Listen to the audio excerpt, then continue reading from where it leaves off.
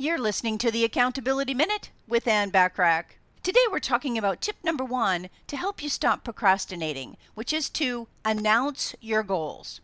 Telling people about what you want to achieve holds you more accountable to it. I also strongly suggest you want to write about it or write it down for your own purposes. Revisit or talk about it often so it doesn't stray too far from your mind.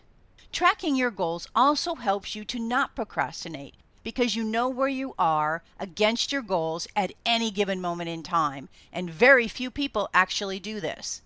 You can easily measure the progress you are making. Tune in tomorrow for tip number 2 for helping you to stop procrastinating. In the meantime, want more from me?